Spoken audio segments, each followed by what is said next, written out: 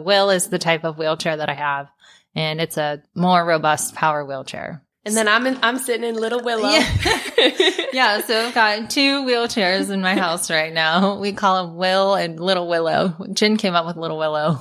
Because it's like Willow Smith. It's the daughter to Big Willie, Free Willie. Welcome to Freewheeling with Carden of Milk. I'm Carden Wyckoff, global disability advocate and a wheelchair warrior. This podcast shares stories of people with various disabilities and shines a new light on accessibility topics. Our goal is to knock down barriers so we can roll through life a little easier and build a community to do this together. We welcome you on our journey towards equality for all. Today I have my sister, Virginia Wyckoff, with me everyone. in the house. And I wanted to talk today about what it is like for a sibling to have a disability and what that has been like for you. I've actually never heard your journey. We've talked about it in bits and pieces, but nothing like a full-on interview. Yeah, we've never really been like, Carden, I hate that you have a disability. I'm just kidding. I don't, though. I'm totally kidding. But I really just want to hear how a disability in general has changed your perspective and your outlook on life and how you've been such a great sister to me. Aw, thanks, sissy. Yeah, no, it hasn't. I haven't hated most parts of it. I mean, some parts are really, really awful. And it's the times when you fall. Mm-hmm. And the slow progression when things start clicking in your brain. Oh, wow. Okay. This is different for her. This is something that she's going to have to adjust to from here on out because it's getting worse. But then there are also just so many amazing things that have come from it. I remember when you got your wheelchair, this Will, and I felt like you lit up. You had a new sense you had a new sense of freedom. You had joy again. You were able to go out and do things on your own. Like you gained independence from accepting sitting down. No, it's so true. And for those of you that aren't sitting next to us, so Will is the type of wheelchair that I have, and it's a more robust power wheelchair. And then I'm sitting in Little Willow. Yeah, so I've got two wheelchairs in my house right now. We call them Will and Little Willow. Gin came up with Little Willow. Because it's like Willow Smith. It's the daughter to Big Willie, Free Willie. But I wanted to know, when did it kind of, as you're my baby sister, you're 3 years younger than me. When did it kind of kick in your brain that, oh, she has something that's wrong with her, or this is getting worse, or, whatever it was. And did that ever happen? I feel like, I don't know. Yeah, I feel like I can't think of any particular moment right now. It's always been just new steps of life for you. Like you have experienced so many different styles of living. Mm-hmm. Going from being a fully able child to running, jumping, lifting your hands above your head, playing sports, to accepting braces. That was probably a bigger thing for me. It's when you mentioned you put these insoles into your shoe and they help lift your foot. It was your foot drop. That was probably the first big moment for me. Now it's coming.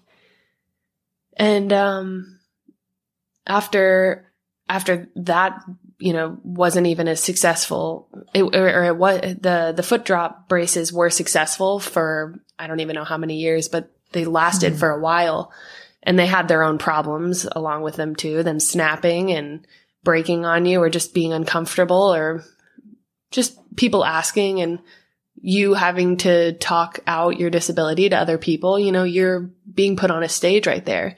You've had time to practice how you conduct yourself in front of people in so many different ways. And when the foot braces weren't working anymore, you went into a scooter. And it was right after you graduated from college, and you moved into, what's his name? Leo's house. Oh my gosh, that pilot. Oh, he was such a fun guy. I liked him. Yeah. And I was so proud of you. I remember you posted something like, this has been sitting in my house for a week. Like you just weren't going to do it. And I'd never seen that picture of you before. I didn't know. I never asked. Of how long it sat in my house for? Yeah. Yeah, it sat in my house for a few months. Months? Yeah. So I bought a scooter, and after I graduated college, it was more challenging for me to walk, and my doctor said it's time to get an assistive device with wheels on it so that you can improve your quality of life. And I bought a scooter. I went to a seating clinic, got a scooter, and it was ugly, and I hated it. Hot red, right? Something like that. And I was like, I want nothing to do with it. And I just left it in my house for a few months. But I remember that day that I took it out for a spin, and it totally transformed my mind and my life. So I was like, wow, I can actually go all the way to the end of the cul-de-sac, not have to worry about steps and distance. And shoot, now look at you. You've been across the friggin' world. Like your mindset has just only grown of your possibilities. And it's so inspiring to watch. Thank you. It really is. Seeing all of the things that you're doing now, how active you are, how many meetings you go to. There's always something you want to do. Thanks. Thanks, sissy. It is. I love spending time with you because I learn so much from you. Well, thanks. You really have been a fantastic and just loving and all empowering older sister. Aww. Y'all, my sister's incredible. Just you wait. Thank you. If this isn't enough to start with, just wait. We got big plans, 2020. Yeah, here we come. But I really wanted to focus on some of the incredible things that you've done and the growth opportunities that you have had. Tell me about some of the things that you have accomplished. Hint, hint, piggybacking, hint, hint, walk and roll. Piggybacking, what? And I just want to say thank you so much for being such an amazing support system, because without you, we wouldn't have been able to accomplish these incredible things. Maybe. I mean, I'm sure it would have gotten done by you. You would have just taken the reins anyway. But last year, Jack Gerblick, the Atlanta chapter director of the FSH Society, reached out to me and asked me to be the leader of the first ever annual walk and roll that they were going to start in Atlanta. And these types of events were happening across the United States already. There was probably about 4. I don't remember how many there were, but these startups were first year out. And then this was the second year that they were saying, okay, now it's time to find other people in different cities to put on these events, spread the word, spread awareness, raise money, generate funds for research. And I just thought it was incredibly well done. The amount of effort and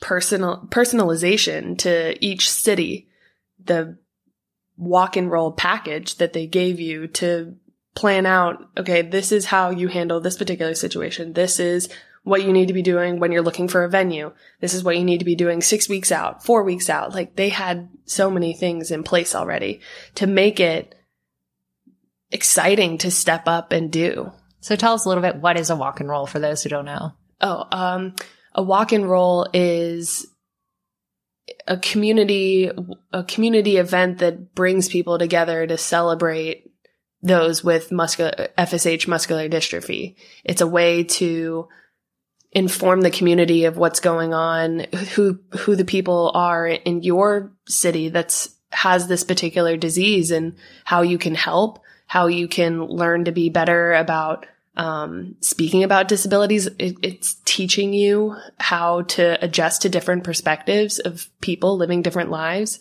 And we get to walk and roll together down the beautiful Roswell Boardwalk, and be a community. Yeah.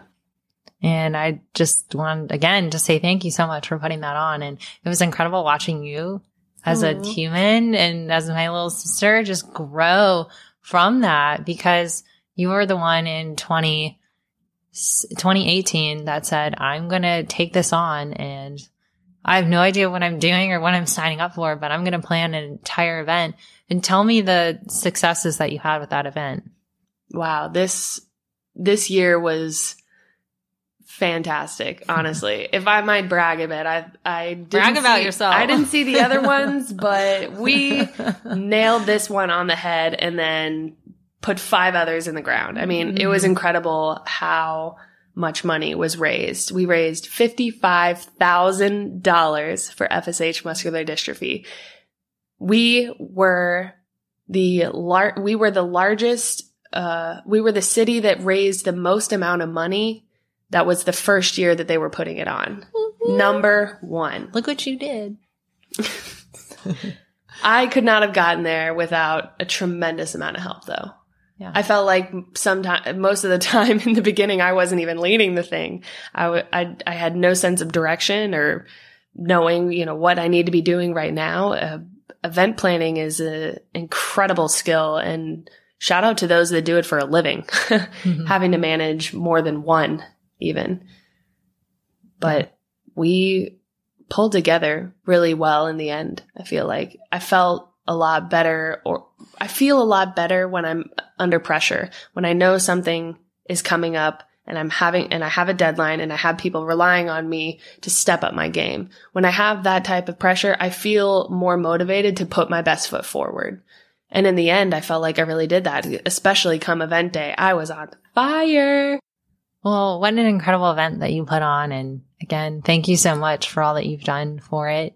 Would you do it again? Maybe. I would consider doing it again, but right now, no. Sure. Yeah. We all have a time and place for our passions. Agreed. Yeah. And then I need to find a place to live first. Come on.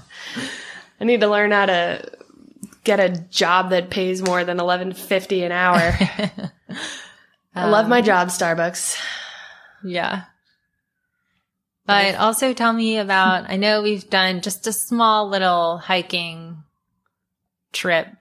Just a small one. Just right. A small one. Just only 82 miles. 82 miles. And then we did a few Spartan races. Yeah. Tell me what that was like, carrying me on your back, what that was like for you as an individual. What did you learn from it? Honestly, I feel like the Spartan races ended up being harder than the actual AT walk that we did because of the different obstacles that we had every few minutes. With the Appalachian Trail, it's just a hilly, it's just a hilly walk. We're not encountering having to throw bow and arrows and 50,000 burpees. Every time you can't complete something or fall over, you pick yourself back up and you keep going on the trail. But in the Spartan races, you got to make up for it somehow. It's like they punish you. Right. But we powered through 2 of them. You guys did 3, though. We did 2. You did 2? I was there. Okay. Y'all did for the first 2. one. I wasn't there for the first year. Yeah. That really excited me. That was a big start for the Piggyback adventure brand that we're trying to create now. And it's just getting bigger and larger following base too. All of the staff that we have for Mount Kilimanjaro. I don't know if I'm supposed to mention that yet. Okay. We can edit stuff out anyway. Yeah. But the Spartan races were where it began. And then it was just a matter of how can we do more for you? How can we give you experiences that you wouldn't have been able to do on your own? Oh, thank you. I love that. And what incredible memories that we've made together. Definitely. Because of both you and Spencer. Spencer's my brother. For being able to... Our brother. Yeah. Sorry. Goodness. Both you... I'm adopted, folks. Yeah, adopted. Both you and Spencer, our brother. The memories that we've created together with those experiences are the highlights of my life. Mine too. I mean, we got matching tattoos because of this. That is true. So we both have matching mountain tattoos. Mountain range tattoos. Mountain range tattoos. It's the peaks that we climbed. It's the 7 peaks of Georgia that we climbed on the Appalachian Trail. And the tallest one on my wrist and her forearm is Blood Mountain. Blood Mountain. And the little reference mark we say is Mount Yonah. This little one. Yeah. It's far away. Which I just hiked for the first time. Like 2 months ago. That was that made me so excited to get on the trail again. I missed it. You missed hiking. So I missed it. Yeah. So you climbed Mount Yonah and then realized that you missed hiking and being on the trail. I missed being on the trail. The memories that we've made. Yeah, like I was saying earlier, I mean, when you're out on the trail, time is an illusion. Your stressful life that goes on in your tiny bubble, but it feels like everything to you, just gets infinitely smaller. For me, being as religious as I am, it just brings me so much peace away from my anxiety, away from dark thoughts, even away from feeling sad. I really just, when I'm out on the trail, when I'm hiking, I feel accomplished. I'm moving. I'm being active. They say you're in tune with nature. And when you get to the top and you just look around at the vastness and how gorgeous your view that you have right now, that you had a chance to see this, that everything here was created by God, it just really humbles you. It does. And I remember even coming home, when you're on the trail, you have a backpack. For that long, too. Yeah. For 9 days. 9 days on the trail. And I remember you have a backpack and it has one pair of socks. Your life. One pair of underwear, one pair of clothes. And that's it. And you have some squirrel snacks. All right. Don't pretend like you didn't have 7 pairs of leggings and 5 jackets because you had to layer. You had to layer up for everything. I put double socks on you. Okay, double everything. It was cold. I was cold. It was very cold. That first day was so hard. I'd had doubts in my mind that we were even going to make it through that day. But then I just had to put you on my back and I carried you up for a mile. I showed those boys up. I said, "Excuse me, sir, this is how you do it." I remember one dude, and this is no... we're poking fun. We're poking fun. Yeah. The guy, girl power. Yeah. It was just really empowering, total woman power to watch you just totally crush these dudes. I did. Carry me. I got strong thighs. A mile. You got thick. 2 C's. If you could give advice as a sibling to another sibling with a disability, what would that be? Show more patience. Why so? Because you don't experience the same life that I do. No one around me experiences the life that I do. No one has the same amount of abilities that I do. No one has the same thoughts that I do. So putting yourself into someone else's shoes and showing them grace when they mess up, because I mess up. Most of the things that we do throughout our daily life that piss us off, we have done to other people. So have patience. Have patience. Have grace.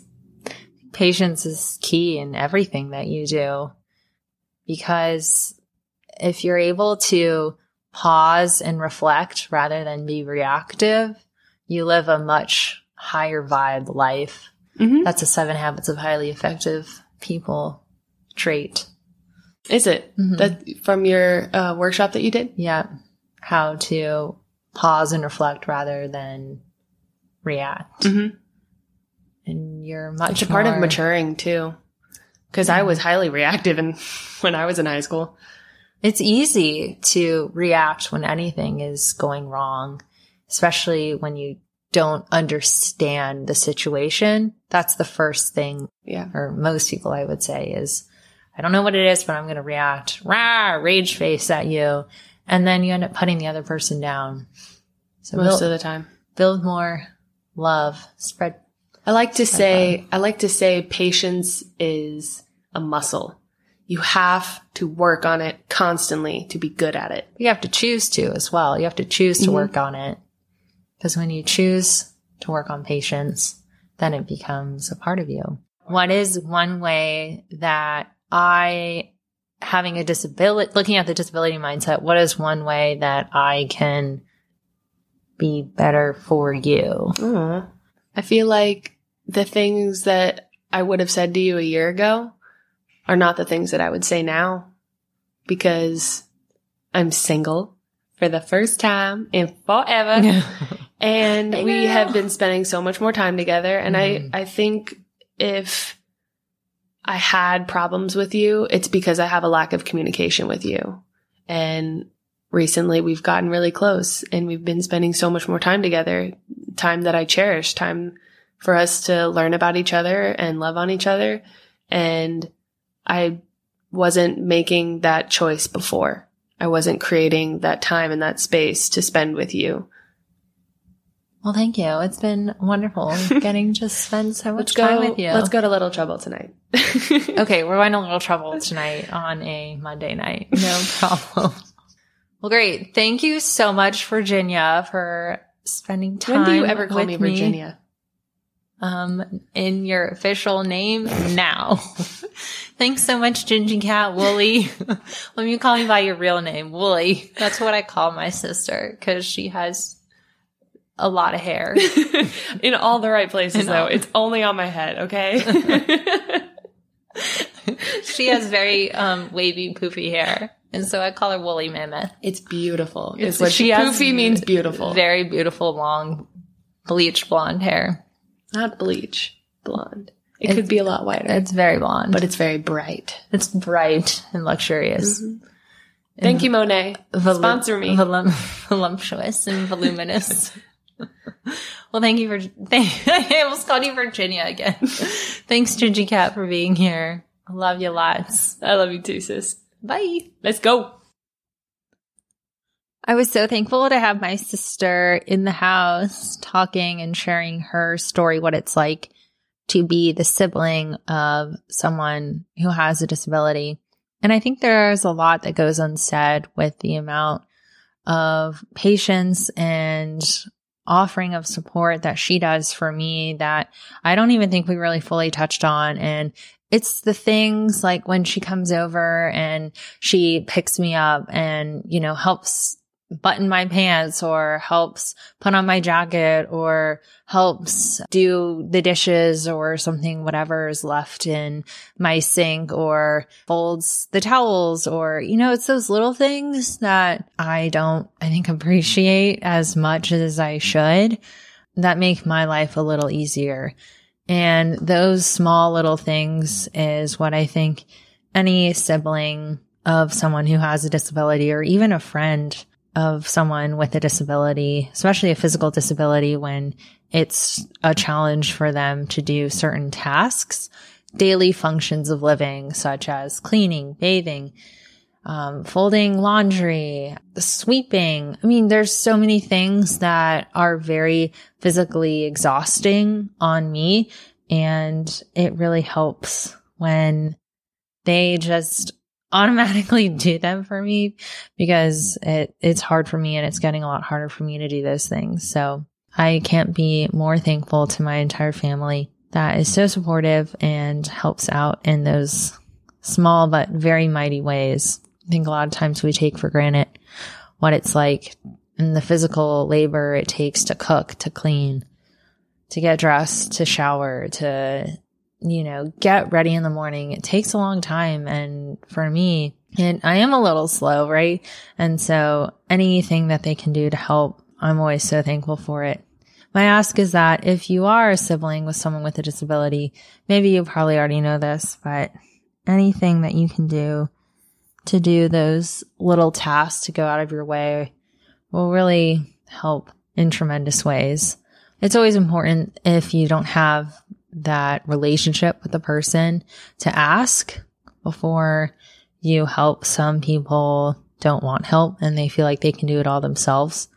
But if you have the relationship with someone where, they're okay with lending their help, I would just ask to make it more of a conscious effort, because those little things don't go unnoticed.